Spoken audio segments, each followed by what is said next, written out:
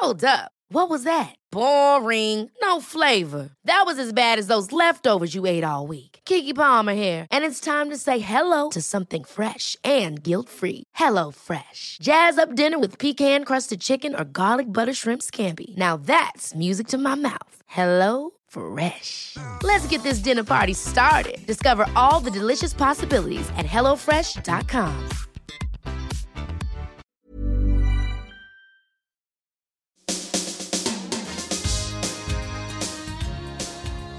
My name's Catherine Carr, and this is Relatively, the podcast all about potentially the longest relationships of your life. There's that family thing where it's like, no judgment. So, haha, I can tell you this terrible thing I did and you can't judge me. I'll be bringing siblings together to talk about the connections they have as adults, as well as what it was like growing up together. In this episode, we're talking to the comedian Ahir Shah. My name is Ahir Shah, and I am Akanksha's younger brother, although I call her Didi, meaning sister, and she calls herself Tash, meaning someone misheard her name on the first day of high school, and we've never been able to get rid of it. My name's Akanksha Shah. Most people know me as Tash, and I am Ahir's big sister. She'd made me this lovely, lovely card, and I opened it up. It was entirely blank, and my mum just looked at my dad and said, "You had one job." Oh my god. But I'll also talk to them separately to get a more private take on the relationship. What I tend to do is sort of take the role of the person who's like overly concerned, because I think my parents are quite chilled about it in that they worry but not openly. I will always be a baby to her, and she will always be this sort of... In my head, she's taller than me, and she's not. She hasn't been for over 15 years, probably. Brothers and sisters are never straightforward. The Shahs grew up in London, attending the primary school where their mother taught. Their photographer dad was a stay-at-home parent for some of the time, and a huge encouragement to both children. We talk about that, about worrying about your brother's choice of career, and going to gigs way, way too young. But we began with Ahir's somewhat precocious start as a performer. I was a child of the Jurassic Park era, and Didi was very much a child of the Friends era. That was constantly on throughout her teenage years. So when I was a child, it was like, what do you want to be? Paleontologist, obviously. He knew every detail about every dinosaur, just levels, of information that no one probably needed. And I remember Mum had said to him, do you want to come into my reception class and talk to the kids about dinosaurs? He was like, yes, of course I will. I mean, he's like 7 years old. I don't remember giving it, but I've not been able to forget it in a sense, because there is video that exists. And God, I was bossy. And he's sitting there essentially leading a class of like 30 kids in this lecture about dinosaurs. And it's so boring because he's talking about really boring bits about dinosaurs. But do you know what? It got the job done. And what I was saying was not wrong. All of the facts were there. But no, very, very bright. But never, luckily we're all close enough to give each other a little tap if anyone's being too smart, if you know what I mean. So you came along 8 years after her. Was that an intentional age gap? No! No, wedding anniversary, didn't pull out in time. Is that genuinely the truth? Yeah, it's the long and short of it. I overheard my mother talking about it with a friend of hers when I was a very small child, and ran to another room in my grandmother's house weeping my eyes out because I thought that this meant that I was never wanted and everything. Yeah, there is an 8-year age gap, and I cheekily asked Ahir whether that meant that he was expected/planned or unexpected/unplanned, and he told a quite graphic story about finding out how unplanned he was. And I wonder if, Tash, you remember that from an 8 years older perspective. Well, we refer very jokingly to Ahir as Ahir the accident. Of course, we all love him dearly, but it's just well known that he was a complete surprise to everybody. But, I mean, I'm trying to think. There's a specific story? The calendar? Oh, there's another element to the story. Oh my god. This is Oh so yeah, bad. on this is my last stand-up show. My dad lent me an old phone of his that I could use to play MP3s before tour shows. It's just an easy way. You give it over to the tech guy and be like, "This is the playlist that I want." And I was handing this phone to a guy in Sheffield, and a calendar notification popped up that said, "Today, 8 p.m. 1990, Ahir conceived," and. I just handed that over, and so we were both just looking at this thing, and I'm like, "Look, I don't know what to tell you, mate. It's true. I don't know where to go." Literally, the only other things that he'd put in that calendar were everyone's birthday, the day he needs to get his MOT done, and the date of Steve Jobs' death.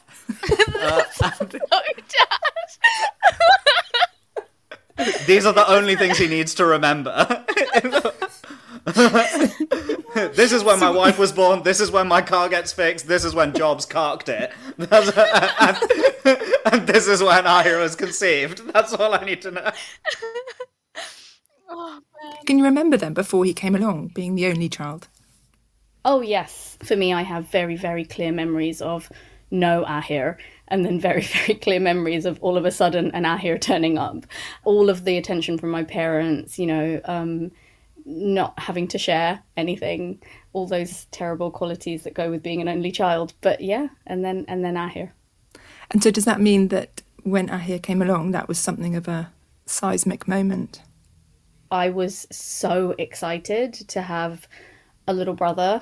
That was an age when there were these dolls available on the market that would sort of cry real tears and things like that. And I think it was called Tiny Tears or something like that. And It didn't have a weird bottle that magically emptied. I mean, yeah, exactly. You'd feed it and then it would cry and you'd have to change it and it would just, emit fluid, basically. I was really keen to have one and obviously was given one for that Christmas. And my brother's birthday is the 28th of December. And so he arrived 3 days later and it was just like, goodbye doll, hello real life human doll, basically.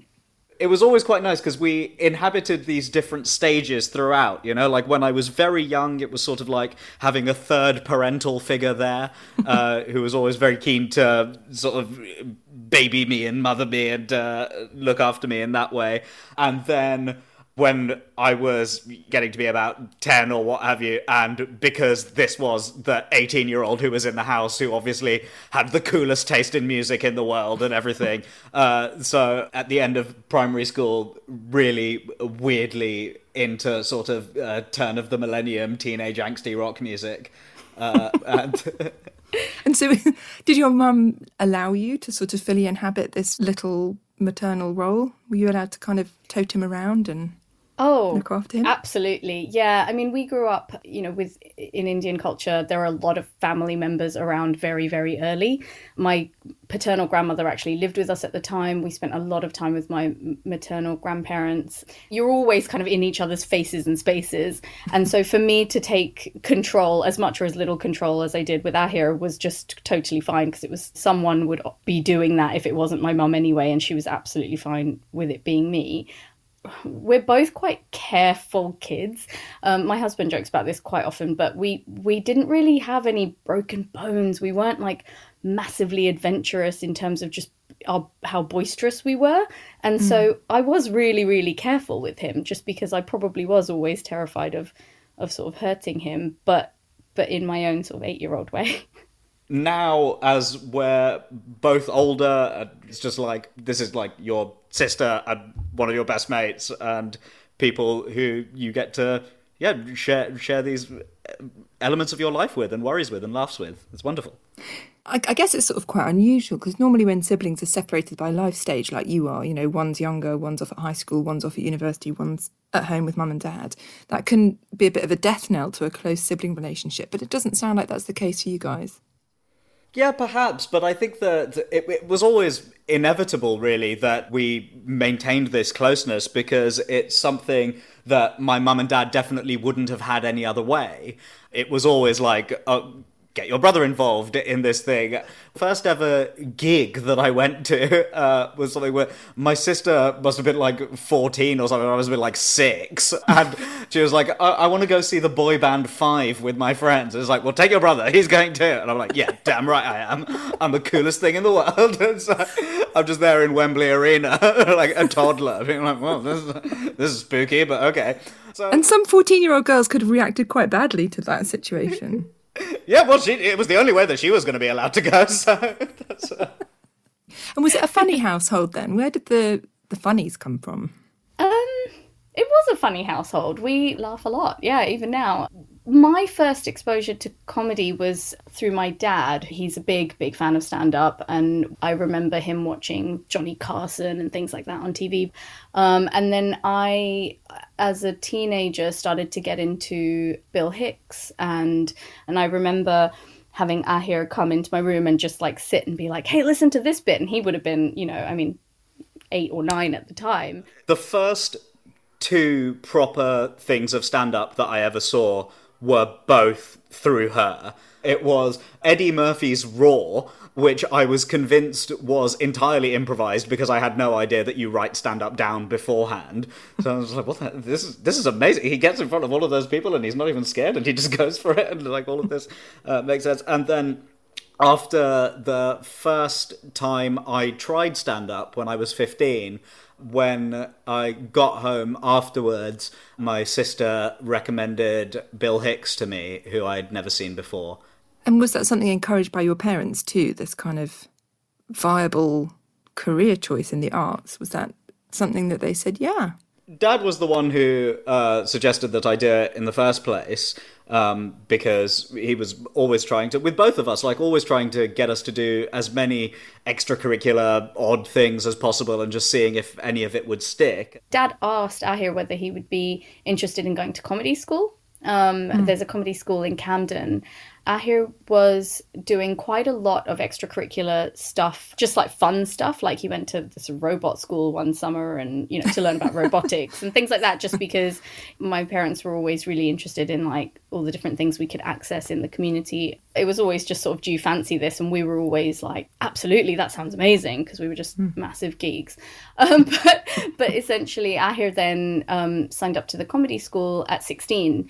To a certain extent, I guess I got given a bit of free license because I was the younger sibling. By that time, my sister had already got a degree, was establishing herself in a career, and so they could just be like, oh, right, one's turned out okay anyway. If this teenage one wants to give something a go, then maybe he could try. And then fortunately for me, my sister's successes always climbed to ever and ever greater heights. So I was able to just faff around for a bit longer. Ahir just enjoyed his experience so much that it ended up being, I believe, the reason he chose to go to university at Cambridge, so that he could try a part of Footlights, which ended up happening. And then just the minute he finished university, it was like, this is what I'm going to do. So it kind of really all stemmed with my dad, I would say. When you're ready to pop the question, the last thing you want to do is second-guess the ring. At BlueNile.com, you can design a one-of-a-kind ring with the ease and convenience of shopping online. Choose your diamond and setting. When you find the one, you'll get it delivered right to your door. Go to BlueNile.com and use promo code LISTEN to get $50 off your purchase of $500 or more. That's code LISTEN at BlueNile.com for $50 off your purchase. BlueNile.com, code LISTEN. Many of us have those stubborn pounds that seem impossible to lose, no matter how good we eat or how hard we work out. My solution is PlushCare. PlushCare is a leading telehealth provider with doctors who are there for you day and night to partner with you in your weight loss journey. They can prescribe FDA-approved weight loss medications like Wegovy and Zepbound for those who qualify. Plus, they accept most insurance plans. To get started, visit plushcare.com/weightloss. That's plushcare.com/weightloss. And are you still protective of him then? Is that something that's carried on?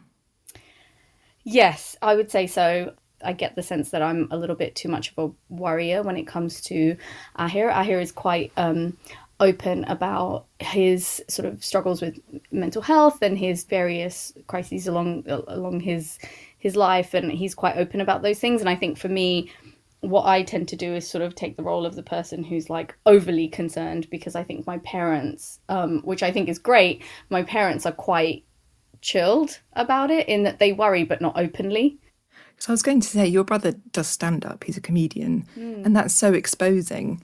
Yeah. And that could sometimes feel quite excruciating that he's putting himself in that position. And especially, I think, because of the types of topics he covers, you know, he isn't a sort of like one-liner comedian. He's somebody who is very philosophical in his thinking and his delivery. He sometimes the elements of politics that he talks about are so real and can be so painful. It's not just, you know, sort of, oh, can you believe this politician is the foreign secretary? What a joke. It's, you know, what happens to people, you know, when they are treated very, very badly and unfairly by the people that we've put in positions of power. And it's, you know, it's like really digging into a lot of that detail, and it can be quite, I think, overwhelming to talk about that type of thing all the time. But again, I think ends up being sort of a trigger to force you to consider your political context and your surroundings. I think it's a really important trigger for that. And it is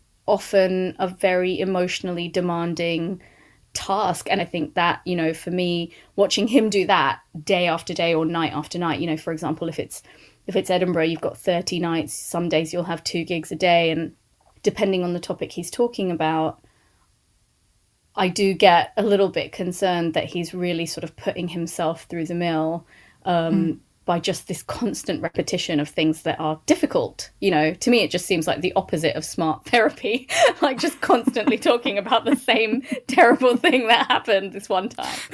You like, move on. Yeah, exactly.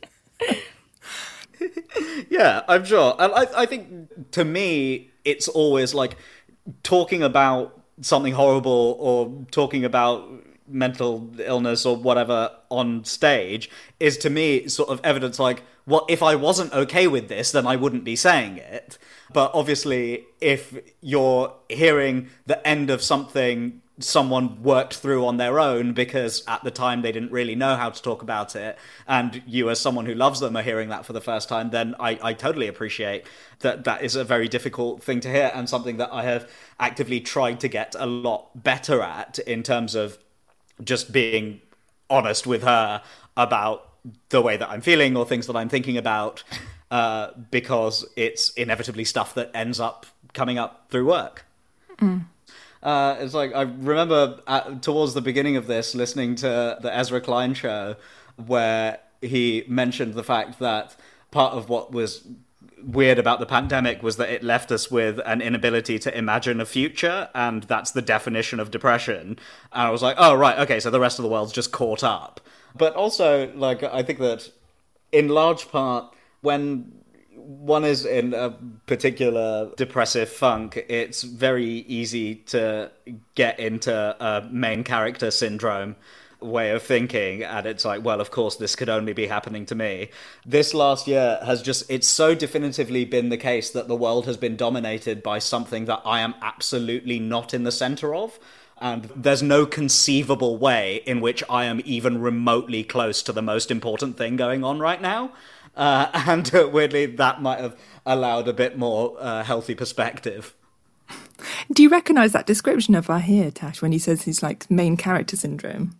Because that sounds unkind to him, to me. It's such a funny thing to hear, because when someone describes themselves as having that sort of main character syndrome or whatever, you think of them as quite selfish in a sense, and actually I don't see that at all. Obviously, you're saying that, you know, depression means that you can't necessarily help that, but I never get the sense, even if we are talking about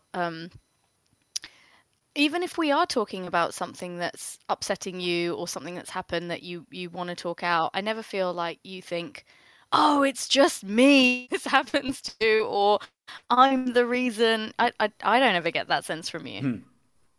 If you were the protective older sister, then what is the role that Ahir inhabits in the family? Oh, God, that's a really good question. Oh, do you know what? I know what it is. He is super pragmatic, he's super disciplined, and he's this really interesting character who's, you know, in the sense that he's living out this dream of this career that he wants to sort of forged for himself, and that's in a space that's very, you know, tumultuous. Like, look at the situation at the moment. I mean, his industry has been in a pretty tough place over the last year with COVID. I'm desperate for any element of life that I can find a definitive answer to. So much of stuff in terms of career and everything has been so ambiguous and opinion-based, just in terms of if you're deciding what to do in comedy, you're just standing in front of people who go like, I reckon this, maybe. And so it's why I'm extraordinarily excited about the fact that I get to do a census soon. I know all of the questions, I bang on know the answer. He sort of brings a sense of like realism to the table sometimes, which I never really thought about it like this. But Mum is so positive that she often will sort of live in a bit of a fantasy world of like, you know, she's just so, everything's great and everything's going to be fine and hooray for this and hooray for that. Dad is definitely living in a dream world and always has. But we at the times that's good, it's so beautiful that you're really thankful for it. You know, and I think I'm sort of a bit flighty. I can definitely be a bit flighty. I feel like Ahir is like the really sensible, pragmatic one, despite the fact that his job is probably the most... Yeah, that's quite funny. I never thought about that, actually. But that does feel like the role he brings. Like, dear everybody, okay, this is how we're going to think about it. 1, 2, 3. Like, okay, right, got it. I kind of like being the one who's like, right, step back. Let's try and get to the person dispassionately about this. I think probably in large part because my sister and father have already grabbed the mantles of the extremely passionate ones. And so it definitely needs someone else, otherwise the room should burst into flames. What's your parents like as a couple? What are they like? They're one of those couples who, around one another, still habitually seem like teenagers, which is like very odd given that, you know, when they met, it was something like Dad was 30 and Mum was 23 or something like that. So it's not like they were even teenagers together ever.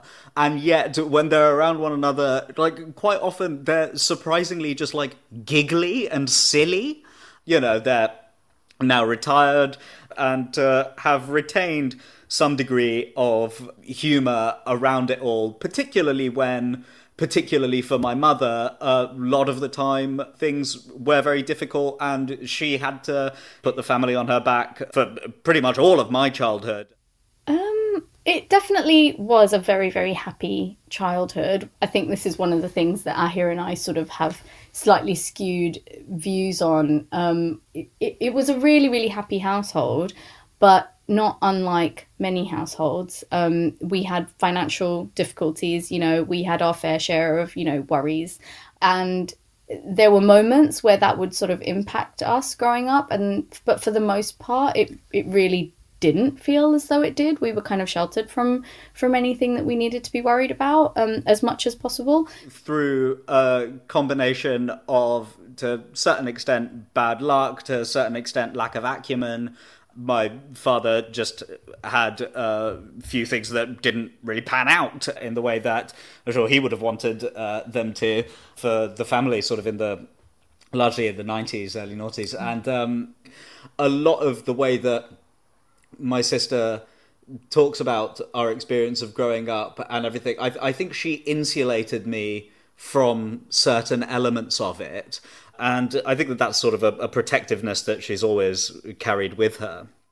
Back then, it felt very much like, great, Ahir doesn't need to know about these things because he's little, and I don't necessarily want him to know about these things because we'll solve them and then he doesn't need to worry. But now, when there's any kind of issue with my parents, I'm like, Ahir, we need to deal with this together. I will not handle this by myself. That is a major shift for me. You know, as children, you sort of have the carefully curated thing ideally put in front of you by your parents, and even to a certain extent for me by Didi, of like, okay, these are the big people and the grown-ups and they have the answers, and basically their job actually is just to pretend for as long as it takes that I feel safe throughout a period of time where they're supposed to be that for me, right? And then you increasingly get to the stage of, all right, well, I'm pretty confident that I don't have a fuck what's going on, but these people have somewhere around the same level, or in some cases even less of an idea of what's going on. So might need to take the reins on a few occasions. It's just like little things as well. Like a few months ago, our mother was like to me, I'm going to do a will. How do I do that? And I'm like, I don't know. She's asking the youngest person she knows how to do a will. Brilliant. Perfect. This might be my desire towards pragmatism. I'm like, well, we're in this position now. Things may have been difficult at a time when I was mainly concerned about my plastic train and the Power Rangers. But at the same time, we've moved through it. We've all, like, particularly in the light of the last year, got all of the health that we could conceivably ask for. I, again, with the exception of the last year, am settled in the thing that I've always wanted to be doing. My sister is very settled in this industry that she's really interested in and loves. And my parents are still there in the house that we grew up in and is still the family home, and still get to sort of like walk up behind one another, pinch the other and run away giggling. And it's like, well, if you've made it through and at the end of it, that's what you're at, then there does seem to be a hell of a lot more to be grateful for than there does to be concerned about or bitter about. Absolutely. It sounds pretty idyllic to me, to be honest. Yeah. I read somewhere, I hear that you were quite surprised when you got to university. Not everybody had such a lovely relationship with their siblings or family, and that was quite a surprise. Is that true?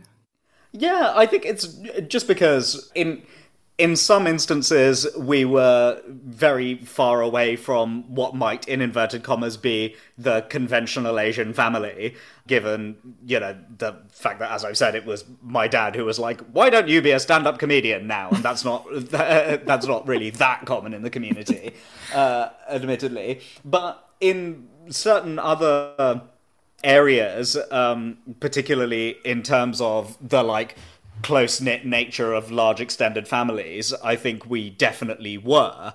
Loads of the people who I grew up with at school, I was in a very Asian area, as Didi was at the same school as well, because it was just quite a common thing that siblings would be very close, cousins would be very close, and even, you call your dad's mates' kids your cousins, and you don't realise until you're 18 years old that you're not in any way related to this guy who's a foot taller and 6 stone heavier than you are.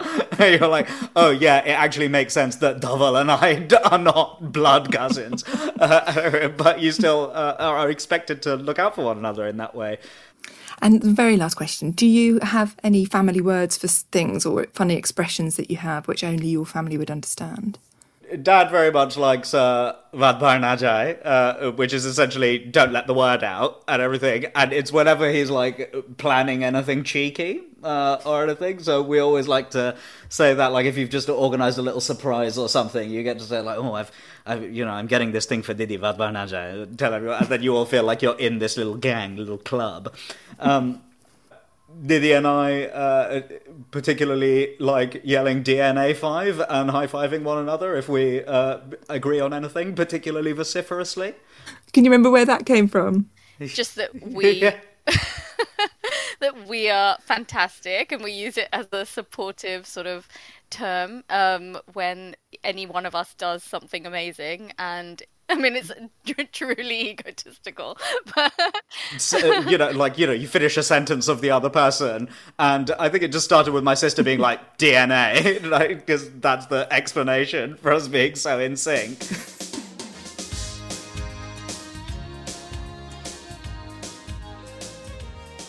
When I was a child, called her Dips because the biggest and oldest dinosaur was a Diplodocus. I sign off all cards, Dips.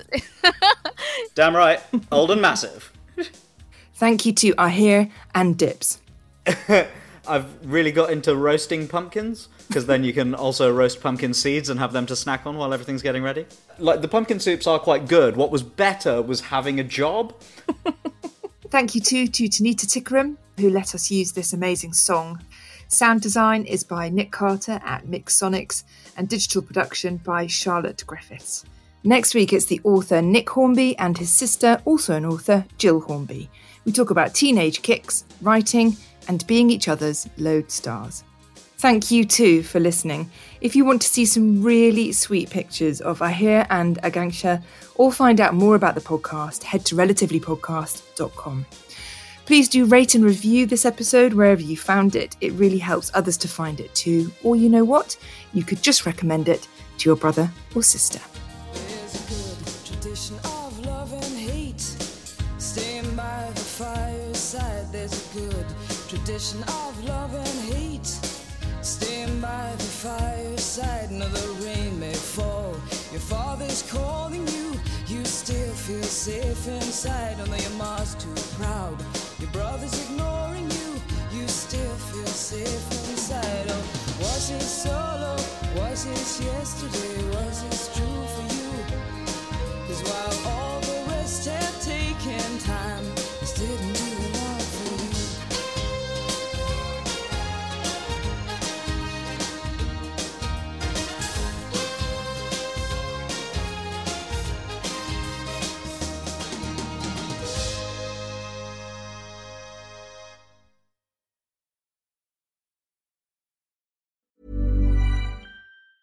Mom deserves the best, and there's no better place to shop for Mother's Day than Whole Foods Market. They're your destination for unbeatable savings, from premium gifts to show-stopping flowers and irresistible desserts. Start by saving 33% with Prime on all body care and candles. Then get a 15-stem bunch of tulips for just $9.99 each with Prime. Round out Mom's menu with festive rosé, irresistible berry chantilly cake, and more special treats. Come celebrate Mother's Day at Whole Foods Market.